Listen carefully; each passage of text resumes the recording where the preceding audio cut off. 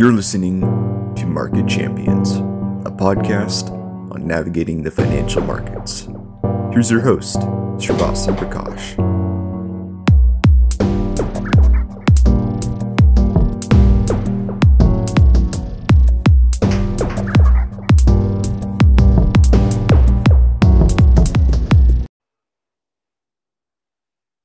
This episode of Market Champions is brought to you by Simplify ETFs.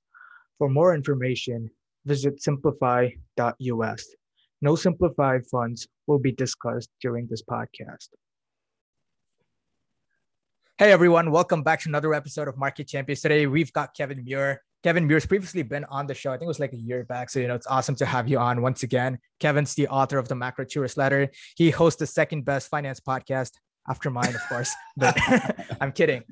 So he hosts one of the best finance podcasts out there, The Market Huddle with Patrick Ceresna. It's one of my favorites. I listen to it every single week. So it's fantastic. That's very kind of you, Sri. It is fantastic. And listen, before we start, Sri, I would love to hear how you enjoyed your summer at Simplify. For those who don't know, Sri got a job working with Simplify with Mike Green and the boys. And how was it? Yeah, it's been absolutely wonderful at Simplify. So Simplify is Simplify, for those of you who don't know, is an ETF provider, and they basically incorporate options and other asymmetric exposures within those ETFs. And it's been awesome working with people like Mike Green, Harley Bassman. The entire crew at Simplify is like super duper smart. I've learned a lot personally. Well, that's terrific. And how is school going? School's going okay. Yeah. Okay, so I've done embarrassing you enough. Let's get into it. Absolutely. So Kevin, for our listeners who might not know, could you sort of give a synopsis of your background? You sort of started on the prop desk back in the day, and you sort of so could you just give a synopsis of your journey? Sure, no problem. So I also went to UT like you, Sri, and when I was there, I started working at the Bank of Montreal Investor Line, which was their discount stock brokerage division. And I proceeded to be a manager there while I was going to school. And I said, hey, this isn't what I want to do. So I actually quit that. And I gave a whirl at trying to trade in Chicago on the pits. And I didn't like that at all. And I came back to Toronto, and I was lucky enough to get a job on the RBC Dominion Securities Institutional Equity Desk.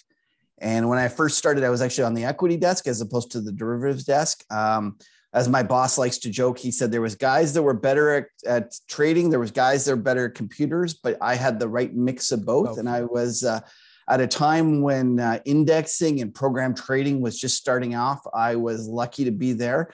And RBC is and still is a terrific firm, very entrepreneurial. They allowed people to run with the ball and young people like myself. And I was lucky enough to be there during the .com and the long-term capital and the whole 9 yards. And I went from originally just being a program trader that would handle all of the index files and the index trades to eventually being the chief risk taker in terms of the equity derivatives book. And it was a great time. I had a blast. And then in 2000, I quit and went to trade for myself. And I've been doing that for the past couple of decades.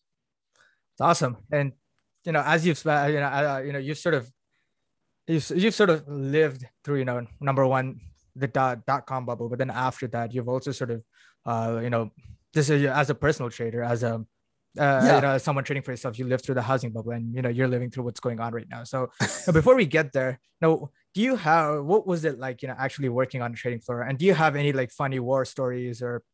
Sure. It was a lot of fun, and I miss it tremendously. When people used to ask me when I left the bank and I was no longer on the desk, they said, what do you miss most? And I said, I miss two things. The first thing was that I had gone from being having the bank's balance sheet and trading big size and, setting the price for blocks and being a real player on some trades, and to the point where people would phone me up and say, we're going up on 1 million of this. Do you want any? And I say, well, I'll buy 10,000, but I understand if you don't want to write up the ticket because, at 10,000, I was just getting in the way of the blocks. And I understood what little what little pain in the ass clients were like back then. So I was trying to stay out of the way. So I missed being the trading size. And then the other thing I missed was the camaraderie on the desk. And I'll just tell you a brief story in terms of one of the things that I wrote about recently, or I didn't write about it recently, I highlighted it recently, was the fact that I'm always confused of why people get so emotionally attached to trades, to positions, and they get on Twitter or they get on TV, whatever it be, and they start just going after each other about the trade and all this nonsense. And I don't know if it's a function of being on a desk and understanding that every single one of my trades, there was somebody on the other side, because I saw them. I knew them. I knew it was Ontario Teachers I was selling this to, or I knew that it was Canada Pension Plan, whatever it was. I knew there was somebody on the other side of my trade. And I understood that for us to have a trade, we had to have differing opinions, whether it be I thought it was going to go down in the next 10 minutes or I thought it was going to go down for the next 10 years. It doesn't matter. We had differing opinions. And because of this, I've always been very aware that, there's no sense arguing about things. Ultimately, you take you express your view in the marketplace. And I just find I get onto FinTwit and it just drives me nuts how I see people sitting and arguing about trade deficits, QE or whatever. And I'm like, who cares? Place your bets. And then ultimately your checkbook is going to be what says, who's right or who's wrong. And so I tell the story of, I was laughing because there was a fellow on the desk by the name of Tony D. And Tony O. And he was a great, great trader. And one day, it was late in 99 when the market was just starting to wobble a little. And we had one of those mornings where we got up and the market was down 3% and there was selling everywhere and we were just getting pasted and you were long and it was just ugly and the phone was ringing and, everyone was selling. And Tony D all of a sudden, or Tony O, sorry, I keep calling him Tony D, sorry. Tony O all of a sudden says, I'm an up better. And what he was saying was he wanted to bet on the market closing up on the day. And even though it was down 3%, he wanted to bet on it closing up. And he said he wanted 7-1 odds. And I thought about it and it's like, 7-1 is the wrong price, but nobody wanted to trade with him. He's just he's a pretty great trader. And if he thinks it's going up and nobody wants the other side. So I kind of calculated in my head and I say, well, it comes at 4-1, meaning that I'll do the trade at 4-1. And he says, well, I'll tell you what, 200 pays 1,200, which means it was 6-1. And I said, well, how about, 200 pays 1,000 and you're on. And so we did the trade. And sure enough, next thing I know, the market was actually up on the day and it was sweating it. I was sweating it out, but luckily the bulls sent it up too quickly. And by the end of the day, they had pulled it back and it closed down 50 basis points or something. Like it wasn't very much, but I squeaked out a win. And one of the things that I want everyone to understand, and I like to try to reinforce, is that, we were traders, two different opinions, and there's a price for everything. And when we had a disagreement about something in terms of when we thought one person thought that the stock was going up, the other thought the other one was going down, we used to have an expression. We say, see you in the machine, meaning that we would go and actually do a trade in the machine. And I think that too often on FinTwit and on CNBC and all the media places, they're so busy arguing and it's a debating society. And I have no desire to be in a debating society. I welcome people being on the other side of my trades. Ultimately, the wonderful, witty James Grant, he wrote, successful investing is have everyone agree with you later. And that's the key point, is later. If everyone agrees with you right now, that means that the trade's not very good because ultimately there's nobody left to buy. So I don't know. It's Sri. I've noticed a lot of animosity and a lot of problems and a lot of fighting on Twitter. It kind of makes me sad because true traders, they don't bother fighting. They just go and they meet them in the machine. 100%, because you see it all the time. You've got the gold bugs thinking they're right, and then you've got the Bitcoiners thinking they're right, and then you've got the inflationists and you've got the deflationists. And yeah, but listen, the Bitcoiners, everyone that was skeptical, that was to their benefit. The fact that it was that idiots like me wouldn't buy the thing, they were better off. That meant that there was more for them to buy. Yep. At a lower price. And if everyone agreed and everyone thought it was a great investment, it would no longer be a great investment. Yep, 100%. And do you think making money as a trader was easier back then versus now? Or would you say this is another one of my pet peeves, Three? Everyone says, oh, if I was back in the 90s, if I was on the desk, it would have been so easy. I would have done all those trades and I would have done all these things. And I tell you, so for example, I did one of the first interlisted arbitrage machines, meaning that I would go and we wrote a program that would buy in Toronto and sell the stock in New York and lock in the arbitrage. And up until that point, it was all done by hand. And we figured out we could do it in the machine. And we ended up being one of the biggest traders on the street through this machine. And I actually have a funny story that ITG which is a big electronic house. Our saleswoman told me one time, she said that she went into a meeting and the CEO of ITG came in and said, everyone guess who the biggest client was this month? And everyone was guessing like CAP or Fido and all these big clients. And they go, nope, RBCDS machine number 3. And it was our interlisted arb machine it was doing so much business because at that point there was no, the Americans hadn't figured it out is the long and short of it. The Americans were just trading on their exchange. So we didn't have big shops to compete with. And it was terrific and it made a lot of money. But the point was that at that time, very few people had the skills to do it. Very few people had the understanding and the technical know-how. And then they kind of balance sheet to do it. And so one of the things is that when I was trying to do that, it was really difficult to get it through. I remember my big boss saying, why are you doing that? I have 13 guys doing that already. And I said, well, the machine's going to do it. So the point is that machine made us a lot of money. It was a great trade. It was a wonderful opportunity, but it wasn't easy. It wasn't easy by a long shot. We were writing stuff in Unix on a scripting language. There was all sorts of issues in terms of figuring things out. And even once we figured it out, we get run over on different things. And when you look back at trades, they always seem easier than they were. They always seem easier. Like, for example, the Japanese yen, when Abenomics came.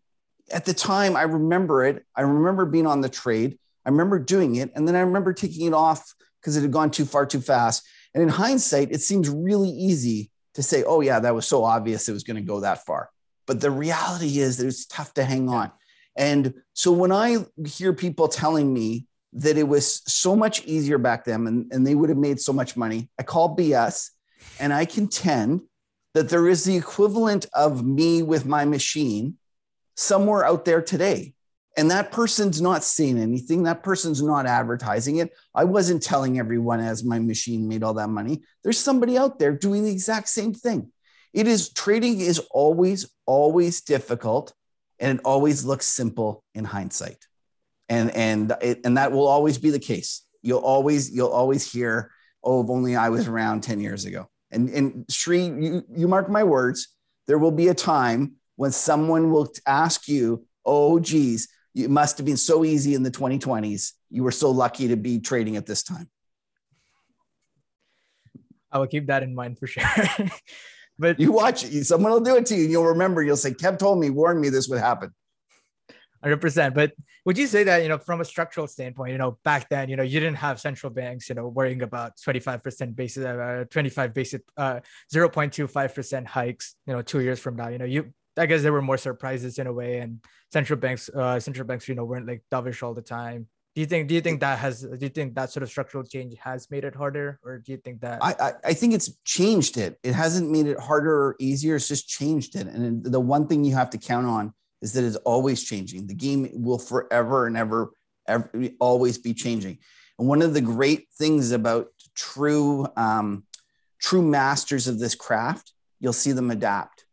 And so when I see someone that's nailed one trade, and there's all sorts of traders out there that you'll see, nailed the housing bubble and then went on to be bearish forever and really never have another great trade. Yep. I'm always much more impressed with the people like Paul Tudor Jones and Bruce Caxton. Is that right? Bruce Kovner from Caxton. You're right. I'm sorry. I got it mixed up. People that have figured out ways to adapt and to be able to make money in different environments. That are the true masters. Those are the people that have figured this game out and able to do it. And it's hard. It's hard because you'll find that at times the people that are most suited for the particular environment will do the best. So right now, whoever is making all sorts of money in this bull market is probably not the best overall trader. It's whoever is programmed to be the most aggressive on the long side. And I can't remember, in the Market Wizards, there was a story of one of these traders that was wanted to get bullish on the stock market. And at the time, he was worried that he wasn't going to pick stocks that were aggressive enough. So he hired a couple of young kids because he said they were too, like they hadn't had the pain to know any better. And it's a little bit like right now, there's a whole bunch of new traders in the market and they're buying AMC, GME, all these stocks at ridiculous valuations.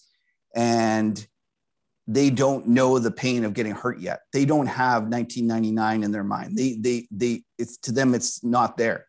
And for now they're correct. But I suspect that over the long run, you'll find that as a group, this group will lose. Yep. And that is something I do feel strongly about. And all you can do is hope that you're not, well, not hope, plan so that you're not one of them. But as a group, this group will lose.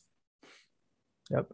And, as you mentioned, 1999 in bull markets, you had this rolling bubbles thesis. And have you ever seen, so many like 10 baggers in such a short period of time? Is it getting ridiculous? Is it like getting scary? Do you see like parallels to what it was like in the late 1990s, right before the dot-com crash? So I do think it's a lot like 1999. And I did start that, my rolling bubble thesis 3. I actually looked it up because I was wondering when I had first coined that term. And it was a long time ago. I think it was 2013 or something. It was a long, long time ago that I started talking about this. And for those who don't know, what it basically, the thesis is that because you have all of these hedge funds and aggressive traders trying to make limited alpha, like there's limited alpha out there. What ends up happening is that you'll get an idea, a thesis, an investment theme, for example, and a smart hedge fund manager or portfolio manager will buy it. Then they'll tell their friends. Then, so what'll happen is it'll start going up because they're all buying it. Then they'll go and start talking about it on TV and it'll go up even more. And then you'll get all the technicians and everyone in there. And it ends up being these mini bubbles that often took anywhere from 6 months to a year. And eventually what would occur is you get this point of maximum saturation when there was no one left to buy, and then the thing would just collapse in on itself and they would go to the next theme. And I've noticed that this is occurring on a more regular basis. It started as I said, I noticed it in 2013, but it's gotten way worse recently. The fiscal response to COVID has made the violence of the moves through the roof. And so to some extent, 1999 was crazy. There's no doubt about it. I recently wrote a piece kind of reminding people about the NASDAQ in 1998 and 1999. I think in November and December of 98, it went up 80%. I don't have the numbers on the tip of my fingers here, and then it proceeded to go up another 60% in November and December of 99. So for those that are getting bearish, listen, I understand the rationale behind getting bearish. Just be aware that this could get really stupid. It's just kind of stupid now, and it could get really stupid. But I will say that back in 99, it felt like there was more logic behind it.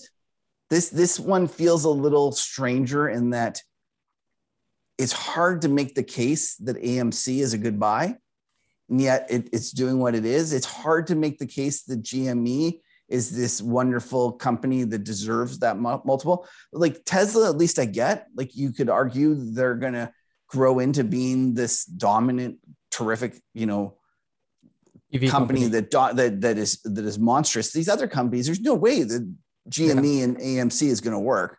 It's just the question is, in the meantime, we have all these, what do they call themselves? Apes? I don't understand why they call themselves apes, but the apes are in there and they're just keep buying it. And it's kind of flabbergasting. And so have I ever seen this much 10 baggers? No. And then the other thing I will say, and I'm going to sound like a cranky old man here yelling at clouds, but I'm going to say it anyways. I am flabbergasted at the abuses of kind of securities laws that are happening. Let's just take the world's richest man. He basically told the SEC to fellatio him, and nobody said anything. Like it's kind of just shocking to me. And you might argue, well, that's just an opinion. It might not be smart, but it's not illegal. But there's other things that have been done, the 420 bid, funding secured, all sorts of things. And I really do believe that 420 bid, funding secured, set the tone for the next couple of years. And when people saw Elon not getting in that much trouble for that, it's kind of like, when you go to school and there's a substitute teacher, and then one of the class, clown throws something, and then all of a sudden you realize that he doesn't get into trouble. Everyone else realizes they're not, everyone degrades. And I really do feel that this has been abusive in a way that we never saw before. Sure, we had chat groups and things like that, but we didn't have people getting on YouTube and promoting stuff. And the shocking part about it is they're just open about it. Like, people will talk about stuff being like a Ponzi. I remember Dave Portnoy got on there. He started talking about one of his crap coins, or whatever they call these things, how it's a Ponzi. It's worthless, but what you key is to be early in the Ponzi. And now that's like an investment thesis. And to me, that's what's really, truly different between this and 1999. I think that was perfect.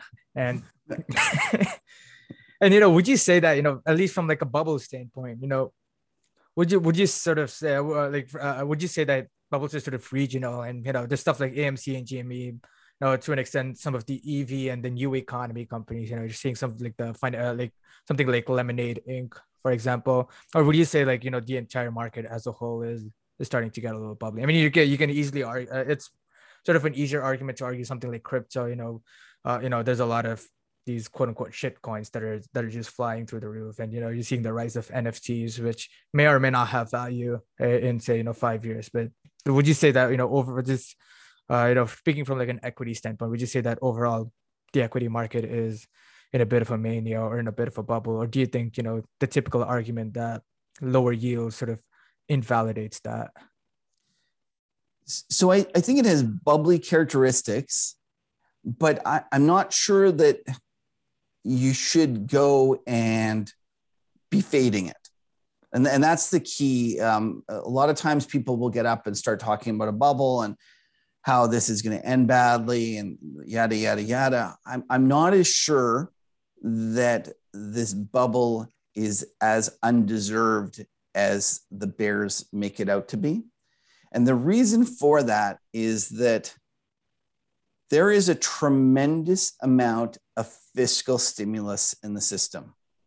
And we do not understand what this means for the economy and for the markets going forward.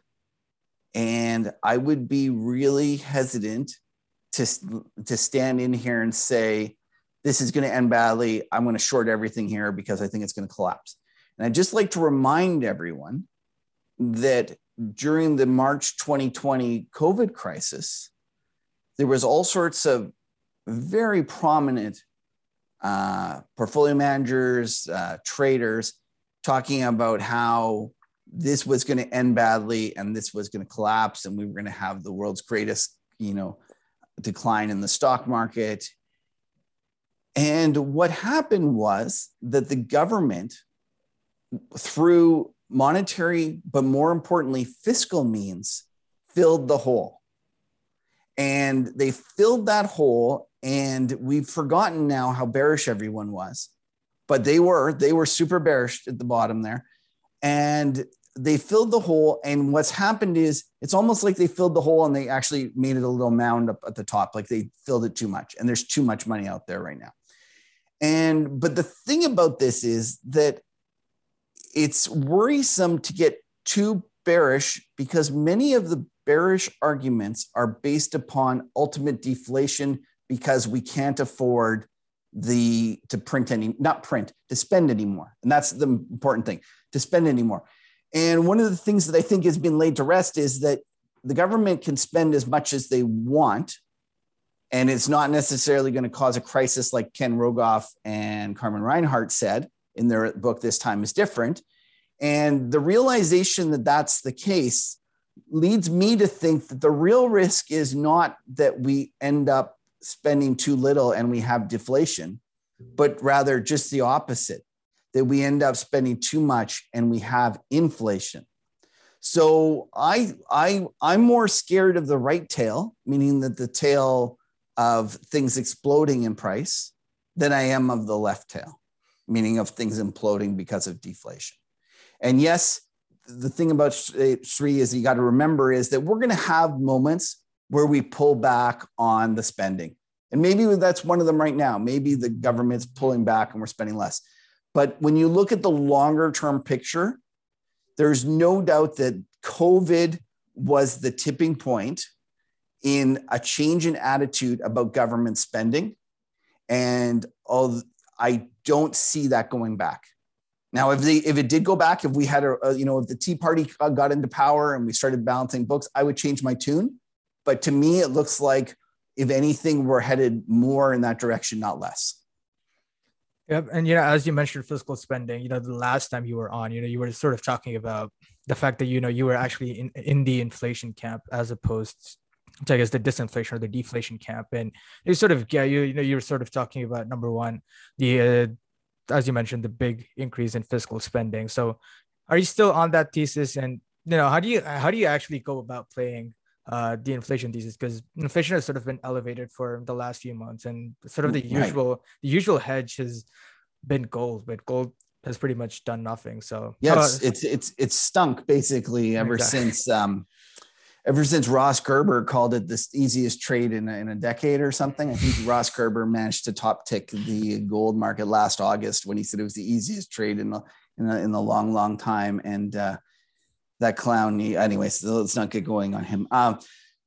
Okay, so how do you play it first? So let's step back. Am I still in that camp? Yes. From the longer term perspective, until I see a dramatic change in voters or society's attitude towards spending, I'm going to continue to believe that the surprises will be with them continuing to spend more, not less. So I'm still in that camp. And in fact, I think that since we spoke last, Sri, I would argue that it's gotten even worse not worse. There's the chance of more inflation has gone even more, because one of the things that we have forgotten is that we have never tried to do this much fiscal.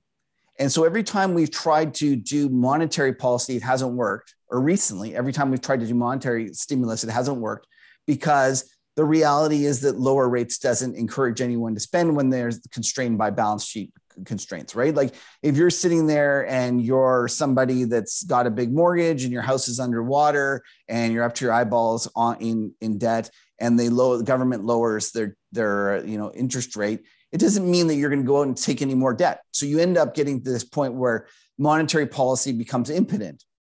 Now, what's happened is that the government this time, instead of trying to fix everything with monetary like they did in 2008, this time they did fiscal. But by doing fiscal, they've improved the consumer's balance sheet tremendously. And one of the things that I'm concerned about is that people are missing the private sector credit creation side of the equation, because it's been gone for the past, let's say, since 2006. Ever since the great financial crisis, we haven't had any real ability to make any private sector credit creation because it's been too tough.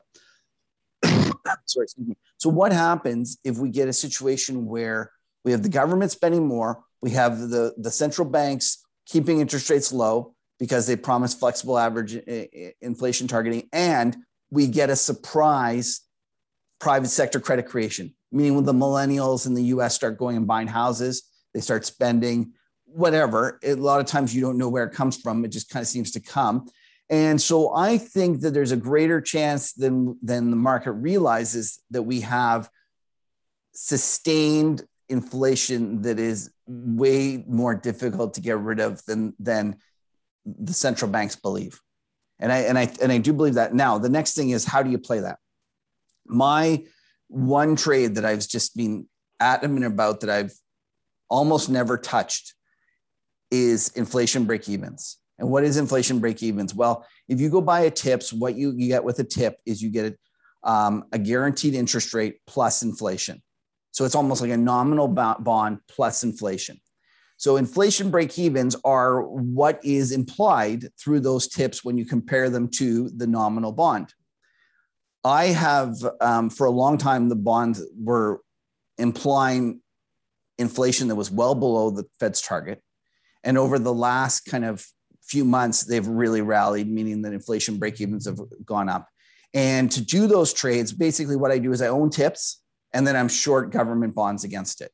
So I duration match it. So I buy the TIPS, and then I get rid of the interest rate component by shorting the equivalent government thing. And then what I'm left with is just an inflation kind of stream. Now, for the people with ISDAs, they would go and trade inflation swaps, but in essence, they're almost the same thing, very similar. The two follow each other. I have, for the first time, sold those, and I sold them a week or two ago when I saw Jack Dorsey talking about hyperinflation. And to me, this was really scary because when I used to get on TV shows or podcasts and start talking about inflation, everyone told me I was an idiot. Like, you don't know what you're talking about. We're never going to have inflation. I hear about the triple Ds all the time: debt, demographics, and disinflation from technologies. And I used to hear about this all the time. All the people just, say, your theory makes sense, but there's no way it's going to happen because of all these things. I always argued that those three things were just influences that made it harder to create inflation, but that if a government wanted to, they could always create inflation.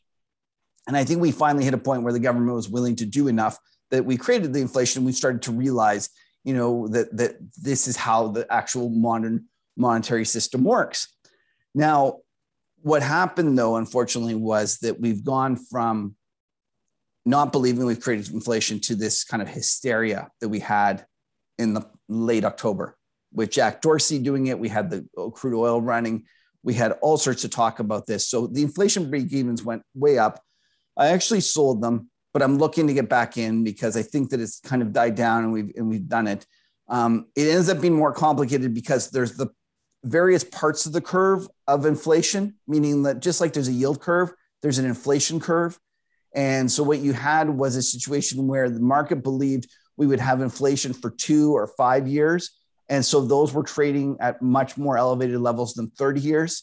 To me, the next move is going to be a shifting back to the point where they start to realize that the risk is that longer term inflation goes up. And so therefore, for me, the best trade out there is to be long inflation break-evens at the 10 to 30 year point of view. And the way you do that is you go out and you buy those TIPS and you short the nominal bonds. Yep. And what do you think of the argument that what we saw during COVID was sort of a one-time increase in government spending? And so if government spending stays elevated, but doesn't grow so fast anymore, we won't see inflation rise. Because is inflation sort of the rate of change in prices as opposed to the absolute level of prices itself? So so are you expecting government spending to continue growing really quickly?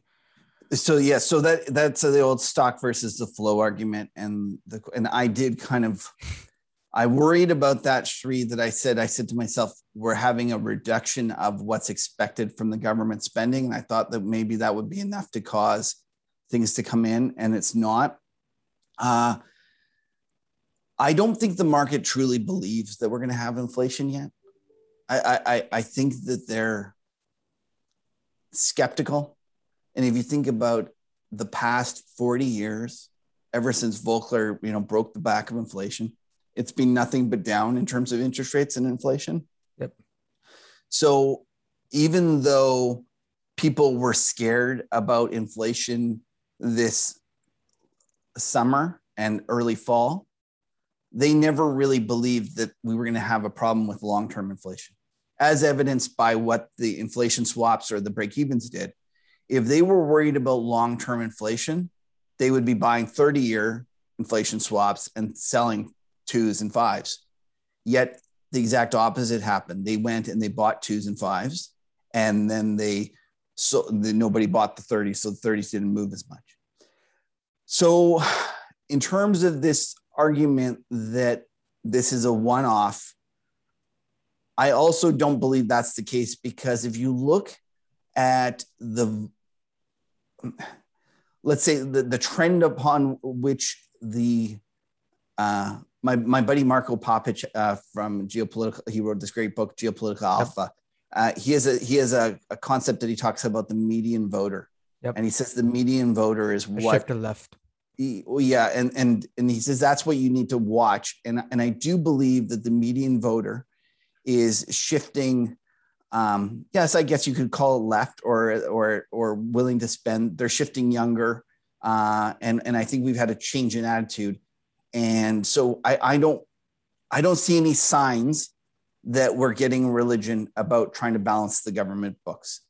And yes, over the short run, we could have a disappointment versus what the market's built in, but that's over the short run.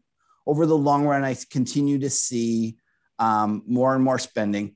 And I remember Bill Fleckenstein came up with this great line. He says, the government's going to keep spending until the bond market takes the keys away. And I tend to agree with them. And it's going to get even more complicated if the Fed keeps, rates short low at the short end. Yep. And so to me, I just don't see the signs out there that we're going to get a huge pullback in spending. And I think that you have to be careful, because Wall Street generally runs to the right, and they generally want to see that. They think they all remember Reagan, Thatcher, and they all have these great views, and they're mostly supply siders. So they want to do that, and they get all upset about it when it doesn't happen. But you always have to ask yourself, do you want to trade the market that you think should be, or the market that is? And I always say trade what is as opposed to what you think should be. And that would be the counsel I'd give there. I just don't see the signs that we're about to change tact. And listen, if I'm wrong and all of a sudden Tea Party gets elected and we start balancing books, I'll change my tune. But for now, I don't see it. Yep. Moving on, I wanted to talk a bit about energy markets. And, you've sort of been talking about oil, and so could you sort of just give us your thesis on oil and sort of how you're playing it? Sure. So I've been bullish on oil and nat gas for a while. I probably didn't do a good enough job hammering it home in terms of saying how bullish I was on it, but to me it seemed very clear that the ESG movement it was starving companies, energy companies, of capital for exploration. And when you starve, a company of capital for exploration, and you have a situation where demand doesn't go down, that means there's going to be less supply. And I think it was just that simple. And the part that kind of fascinates me is that what did these politicians think were going to happen when we cut back on on how much these companies were going to spend in terms of finding new oil? Like, it's just flabbergasts me that anyone is shocked that it's gone up. And it flabbergasts me even more that they're begging OPEC to pump. Like, isn't this what we want? Isn't this like, if you are trying to change behavior, you have to do it through higher prices. You're not going to change behavior by not raising the price of something. And my analogy I always gave was, it was like Nancy Reagan when they decided to do their war on drugs. So they did their war on drugs in the early 80s, I believe. And what they thought what they should do is they should put all the drug dealers in jail. So they went hard after all these drug dealers. And what happened was that you got a situation where, sure, they pulled some drugs off the street, so they decreased the supply, but it didn't change the demand. There was still all the same demand. So the price of drugs just went up. And to me, there's no difference with oil and energy. It seems to me, unless you change consumers' behavior, then you need to, you're going to have higher price. And in fact, it gets even more complicated than that. If you're trying to transition your economy to a green economy, that actually means that you're going to be using more oil or more energy, let's say, more energy as you do that, because you need to make extra, infrastructure. So we not only shouldn't be cutting back on terms of our exploration and our kind of usage of fossil fuels. We have the energy needed to create the green economy that we want on the other side. And to go and move over to a green economy before the infrastructure is in place is just asinine. Like, it's just, anyways, it just boggles my mind that politicians were this dumb. Well, it shouldn't boggle my mind, but it does, that they were this dumb. And I look at these stocks and I still think that they're cheap. I still think they're going to be like the Philip Morris, the Altrias of the world. And if you look back at those tobacco stocks, they were some of the best performing stocks forever because most people couldn't own them. And they just paid back the money, in terms of dividends, and they were some of the best performing stocks out there. And I fully suspect that that's what's going to happen in the energy. You're going to get energy stocks that are yielding, 5 to 10% and covering their dividends. And it's going to be just something that's an investment that's great. And the reality is, it's because most big accounts can't own it. Yep. Like, Sri, you and I'm a UOT alum and you are at UOT. I saw recently that they're selling all their energy stocks. At least they waited till this long. So at least they're going to get a little bit better price because they rallied. They didn't sell into the hole at least. But it just seems absolutely crazy to me. And it's pretty clear that the more they dig in and refuse to change the supply without changing the demand, the higher it's going to go. And then my final point is that I always talk about this, but I think that we've greatly underestimated the demand side. China is growing and is becoming more and more wealthy. And I talk about this hockey stick formation of energy use per capita. And if you go back into history and you look at Japan when they came out of World War II, and what you'll see is it looks like this in terms of the energy use. It goes up a little bit, and then it explodes when they hit a certain level of income. And you see that in Japan. You see that in Korea in the 70s and 80s. And I think that we're about to see that in China. And so I suspect that even though they are working really hard on trying to move to electrical because they realize that they're kind of screwed when it comes to fossil fuels, I still think that their demand is going to be monstrous. We also have India. India could very easily, surprise us all on the demand side. So I just don't see the fossil fuels going away anytime. And I think that these stocks are going to be great performers. And, Harris Kupperman, Guppy, he has a joke where he says that, ESG stands for energy stops growing. And, one thing that he's been very bullish on has been uranium. And, he's been on your podcast to talk about it. And, what are your thoughts on the uranium bull cycle compared to the last one in 2006? And, were you actually on that bull cycle? I didn't get it like Cuppy. The Cuppy got the 2006 bull cycle like nobody's business. One of the things that scares me about uranium, for a little while there, I got nervous because my rolling bubble thesis almost seemed to be playing out. It went from everyone hated it to the craziest everyone was in. Guys are changing their avatars to yellow laser eyes. Scares the bejesus out of me when I see things like that. I walked away for a little bit. Having said that, I've been picking away again. I do think that over the long run, this is one of the, at least part of the solution in terms of how we figure out how to move to electricity. And I see China just announced they're doing 150 new plants.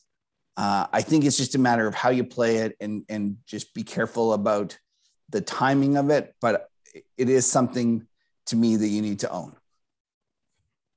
Yeah, but do you think that it's sort of gone too fast, too far? Because usually the explanation that people provide is that the boom and bust cycles for uranium tend to be far more volatile compared to, I guess, the average boom and bust cycle. So do you think it's starting to go too far, too fast, or do you think this is just the way it really should be? So if you think about, we're still barely above the cost of production. Yep. It's not like we've gone that far. I don't know about the stocks. I'm scared about some of the smaller stocks. To me, I think you just own Cameco and just, I know that they're expensive and that they're not the one with the more torque and so on and so on. But the reality is that for big accounts, that's the only real trade. That's the only thing that can really trade out there. So if you're going to get a move to this, and I do think there's a chance that real accounts are able to buy this because they can't go buy fossil fuels. We know that the Ontario Teachers and the UTs and the CalPERS and all those they can't buy them, but they can buy probably uranium stocks because that's part of the solution to the energy issue. It's not part of the problem. And for them, they're going to buy the biggest one, and they're not going to care that it's expensive versus some crappy, smaller tiered one, and they're going to own that. So to me, I think you just own Cameco, and you, even though it's expensive and even though it has some issues with the mine stuff, and you just count on the flow of funds amongst the portfolio managers skating you on side, and you don't worry about the relative. Now, in terms of you're asking about the violence of it, I don't think we're there yet, Sri. This thing's just started. It could get a lot more dumb. If you think back to the violence of where it was last time, I can't remember what the number was, but it was, a couple $100 or something. Did uranium go to? Yeah. It was way up there. So I'm not worried about that portion of, that side of it yet. I do think though, you just, from a trader's perspective, that it goes through periods where it's might be more frothy than others. And, if you're like, for me, I try to be a little more nimble and I waited. And as I told you, the best signal was when the yellow laser eye guys went away. When they took their yellow laser eyes off, I was like, okay, it's safe to buy again. Yep. And so, I wanted to jump from here, talk about, I guess, what you could call the macro trend. And so a while back, you were talking, you published an article called The World Flattener Day, and where you talked about, how yield curves all over the world were sort of getting really flat. And so number one, what's your view on the US dollar relative to other currencies? So the thing about FX is that it's a relative game. And so, you can't just go the USD, the US is printing, therefore the US dollar is about to collapse. Well, everyone, all central banks are doing that. So how are you thinking about, the USD currencies in general? And how are you thinking about, bond yields and yield curve and the yield curve going forward? Okay, Sri, you managed to find another pet peeve of mine. So I see people that talk about the interest rate differential, and they think that this drives FX. And the problem with it is that they think it drives it almost to the sole exclusion of everything else. And I contend that it drives it a whole lot less than everyone believes. Like, we're in Canada, and the US dollar, will have a spread in terms of interest rates to the US dollar, US banks. And if you think about it, let's imagine that the Bank of Canada gets more hawkish and the Bank of Canada raises 25 basis points. So let's just say that we get 25 basis points ahead of the Americans on a 3-month, or let's say 1-year paper. So we get, 25 basis points. Think about how much volatility there is in the USD Canada rate.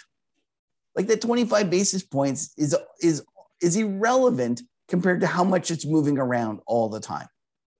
So to think that interest rate differentials drive FX is kind of maddening to me. And I see a lot of people doing it, and they'll be like, oh, the Fed's raising, so therefore we're going to have to buy USD. And sometimes it works, but I don't think that people truly understand the different factors. And you could get a situation where the Fed actually lowers rates, which makes US equities seem more attractive, which therefore encourages world portfolio managers the world over to buy US equities. It could cause the US dollar to go up. And so there's all sorts of different aspects like that. So, and then you got to think about foreign direct investment. Then you got to think about the import export, like the actual parts of trade. So foreign exchange is difficult in that it's not, at times it moves based upon different factors. Now, in terms of what my longer term view is, and when I look at the US dollar, I do believe that there is an over owning of US assets, especially stocks. And the reason for that is because they've been the best index in the world, like by a factor of 2 almost. And so if you're sitting there and you're, European pension plan manager or a Japanese postal, fund manager, you have to own US stocks. You have to be overweight. And if you weren't, you probably lost your job because the reality is someone else was overweight them. And one of the things that worries me is that if we ever do get a wholesale re-rating of that trade, meaning that the US becomes less attractive, that you'll have a US dollar that ends up getting sold for an extended period of time. So when I look at the US dollar and I think about the risks, I think there's a lot more risk on the downside than there is on the upside. And just kind of from a longer term perspective, up until COVID, the US was the only country with positive real yields. Real yields are the yields after inflation. So you had positive real yields there. You had a stock market that was doing by far the best, and it attracted a lot of capital. And if we get a situation where, like right now, real yields in the US, I just looked this morning, and the 30-year US real yield, which is the tip yield, it went to a new all-time low. It's negative 65 basis points. It starts to look less attractive. And yes, people are still chasing US stocks, but if that ever changes, you'll get a situation where all of a sudden it won't look as good. And so I'm worried that you get a surprise on the downside for the US dollar, not the upside, which is very different than most people. Most people sit around and they're all worried about the kind of deflationary shock that you get this US dollar in a kind of rise that can't be controlled. And you did see that, for example, in COVID, I think the initial move was down, but then it very quickly went up. Yep. And it wasn't until the Fed stepped in and really printed that you saw the US dollar go back down. And to me, I believe that the Federal Reserve will provide the liquidity needed for the US dollar to not go up. And if anything, the worry would be more that it goes down, not up. Yep. And a while back, not too long back, on FinTwit, everyone was sort of commenting on the fact that we're seeing a really rapid flattening in the yield curve. So do you have any thoughts on that? And could you sort of talk a little bit about the implications of that, if there are any? Sure. So there was, lots of excitement over the last couple of weeks in the short end of the yield curve. They call them STIR traders, short-term interest rate traders. Yep. And there's a whole group of hedge funds that aren't as well known amongst the kind of the general community. And what these hedge funds do is they specialize in trading that front end, and they will trade some longer end stuff, but they're really, really active in carry trades and other trades at the front end. Yep. And their strategies are hugely levered, and they got themselves into some problems And then their unwind made short-term rates go up quicker than anyone was expecting. And so I'll just kind of sketch out how it evolved. If you think about the world out there, most people would have believed that the US would lead the tightening cycle, meaning that nobody would really tighten until America tightened. They're the world's central bank, and nobody really wants a horizon. They don't want rates higher than the US. They want to make sure that they continue to be able to compete in that way. So everyone was putting on trades, assuming that there was going to be no hikes until the taper came off. And the taper, we all knew, was going to take until next summer. So it looked like there was going to be no hikes until next summer. What happened was we had a series of central banks get increasingly hawkish that were non-Federal Reserve banks. So what you saw was Australia got hawkish, and they abandoned their peg at I think it's the 3-year level, tenor. We saw the Brazil tightened, Poland tightened, Canada tightened. And so you saw these countries, which, by the way, were, interestingly enough, many of them were commodity-based countries, and they were tightening because they were seeing inflation due to higher commodity prices. And so they were looking at this and they were getting nervous. And so they got more hawkish. But the trouble was that we had all these levered hedge funds that were assuming that nobody was going to tighten until next summer. And so then they were doing trades that originally seemed great. They were shorting kind of 2-year and 3-year out futures contracts, and they seemed great. But then what happened was we had these surprise tightenings, and all of a sudden they were offside. And as they got offside, they had to sell, which caused more pain. And we saw some real moves in the Australian short end. And it was just, I pulled it up on the BAX, which is the Canadian one. I think that the BAX, the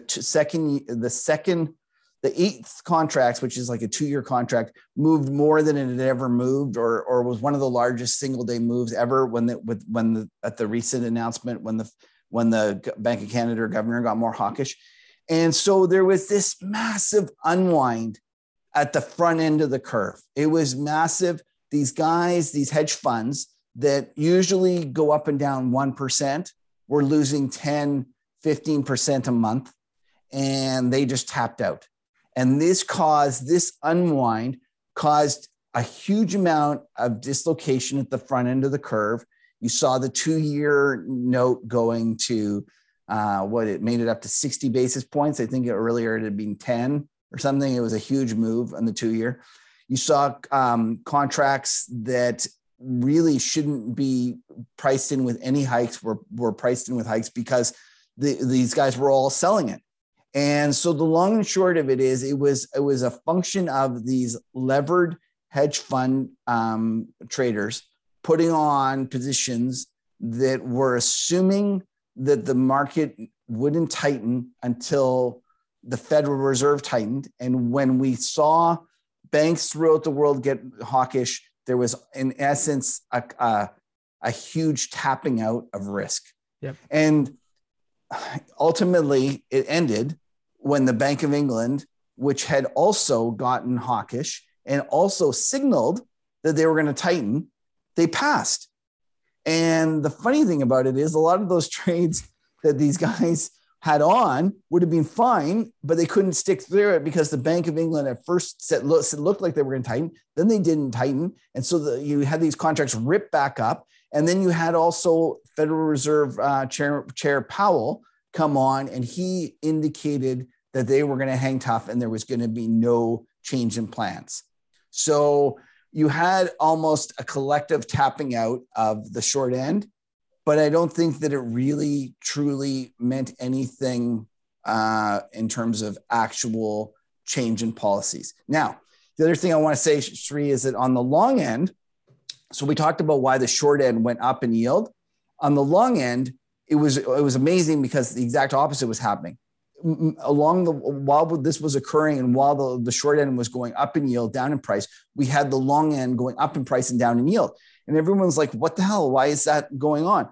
I contend that it had to do with the fact that, back to my inflation scares, if you go look at the Bank of America had this survey that they did with the big pension funds, they were as short as they'd ever been in terms of duration and in terms of being bearish on bonds. So at the same time that we had everyone puking at the short end, we had all these real money buying the long end. So we had the leveraged hedge fund guys selling all the front end, and then we had the real money long-term guys buying the long end. And that's what I think is happening with the flattening of the curve. The more interesting point is the flattening of the curve telling you something? Is the bond market correct? And does this mean that they're anticipating future growth to be slower? Mm-hmm. And I would contend, no, it's not. The bond market is all sorts of confused. It's having trouble dealing with all the QE. It's having trouble dealing with the secular change from disinflation to inflation. And I think it presents an opportunity, not a signal, an opportunity to go the other way. So for me, I had stepped out of the way of the steepeners when I started to realize that I didn't, when I started worrying about the violence of some of the moves early on. When I saw some things in Australia, I was like, oh, geez, Australia was one of the first. I said, if this can happen, it could get a lot worse. But so I stepped out of the way. But generally, I love steepeners because I believe in inflation. And I think that you should start looking at them again down here. Got it. And now I've got one more big question to ask you. And just a few weeks back, there was a lot of excitement about Evergrande in China, and everyone is talking a lot about this entire Chinese real estate bubble, or just the Chinese bubble as a whole, collapsing. So do you have any thoughts on what's going on in China, especially with Evergrande? And Evergrande seemed to be one of those things that everyone got really excited about, and they were hyping up China's Lehman moment. We're gonna see everything collapse, and at the end there's nothing happened. So do you have any thoughts on what's going on in China? So I actually, going into the Evergrande kind of decline, because don't forget the US stock market followed it lower. I was bearish for three reasons. I was bearish for I was bearish for two reasons. And then I said the third wasn't a big deal. So my two that I was bearish about were the fact that I thought fiscal was getting cut back. And then B, I thought that we were going to get more monetary hawkishness. So I thought those two things were going to cause risk assets to go down. And then when we had the Evergrande situation, it got really sketchy and everyone got really scared about the markets. And I wrote this piece saying, Evergrande is not going to cause a collapse. And I'm going to tell you why China is different than the US. China is different because they are not a market economy. Yes, they have elements of market-based economy, but at the end of the day, if President Xi says, go lend to the borrowers, it gets done. Think back to the great financial crisis where we had Lehman going bankrupt over the weekend and the Federal Reserve desperately trying to figure out somebody that could buy them and stop the collapse. And there was no way they could do it. They couldn't find anyone. They didn't have the legal authority to do it, but President Xi can just tell them. So I always counsel people that to be kind of, like I say, you should be hesitant to assume that what you think will occur in China is what occurred here. They're completely different. They control it much more. So instead of asking, is this going to cause a ripple effect that causes a contagion in China, the better question to ask is, do they want to do more of whatever reforms they're doing? So I look at it differently. I look at it and saying, do they still have more pain to do? And they're choosing to do this pain. And so when I think about Evergrande, I say that they're using this opportunity to reform their real estate. It will affect economic growth. It will make real estate bonds not a very good investment. No doubt that everyone who owns Evergrande bonds is going to get crushed. Many of the other bonds will get crushed as well. But be careful assuming that this flows through and causes all sorts of other problems in China. I take the other side of that trade. And in fact, I'm getting increasingly bullish about China. And let me tell you why.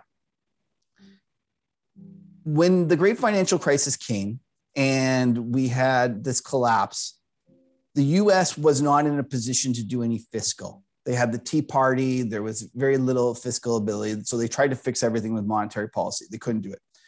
And monetary policy, as we know, doesn't really do much to the real economy. China was actually rode to the rescue of the world economy after the great financial crisis by doing a massive amounts of fiscal. Fast forward to 2020, we actually had the opposite situation. This time we had the US doing tons of fiscal and China holding back. And then it got even worse recently because what we've had is we've had a rally in all the commodities. Right. So China is being hesitant to do any fiscal because the last thing they want to do is to increase these commodities and create inflation. Because although I don't think they're worried about contagion in real estate, they worry a lot about inflation. Inflation is really what they can't control. That's the problem for them. It's not deflation and implosion is not their problem. Their problem is inflation. So we had a situation where they held back on the fiscal. And in fact, they were trying to, tamp down the commodity rally. They were selling, aluminum and copper. And I think they might, I don't know, I can't remember if they did oil or not, but they definitely sold aluminum and copper into the markets to try to slow it down. Iron ore, they sold these things into the markets to try to slow it down. And they haven't been doing any fiscal, and they've been doing very little monetary. And not only that, we look at it, China has just went and just announced their greatest trade deficit ever.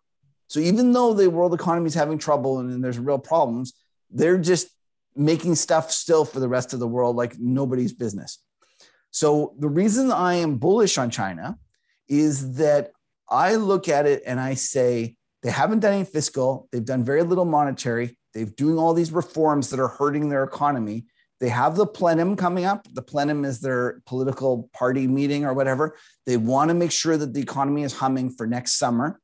They have the Olympics this winter in February, I believe it is. One of the problems with the Olympics is they want to make the skies clearer. So they pull back on producing iron ore and things like that because they want to make the skies clearer. So to me, it looks like we've hit the point where if we're not there already, we will be there very shortly, where there's the minimum amount of Chinese economic stimulus applied because they're trying to pull back. And I look forward, remember the markets are always a discounting mechanism. I look forward and say, what are they going to be doing? They're going to be spending more on the other side of this.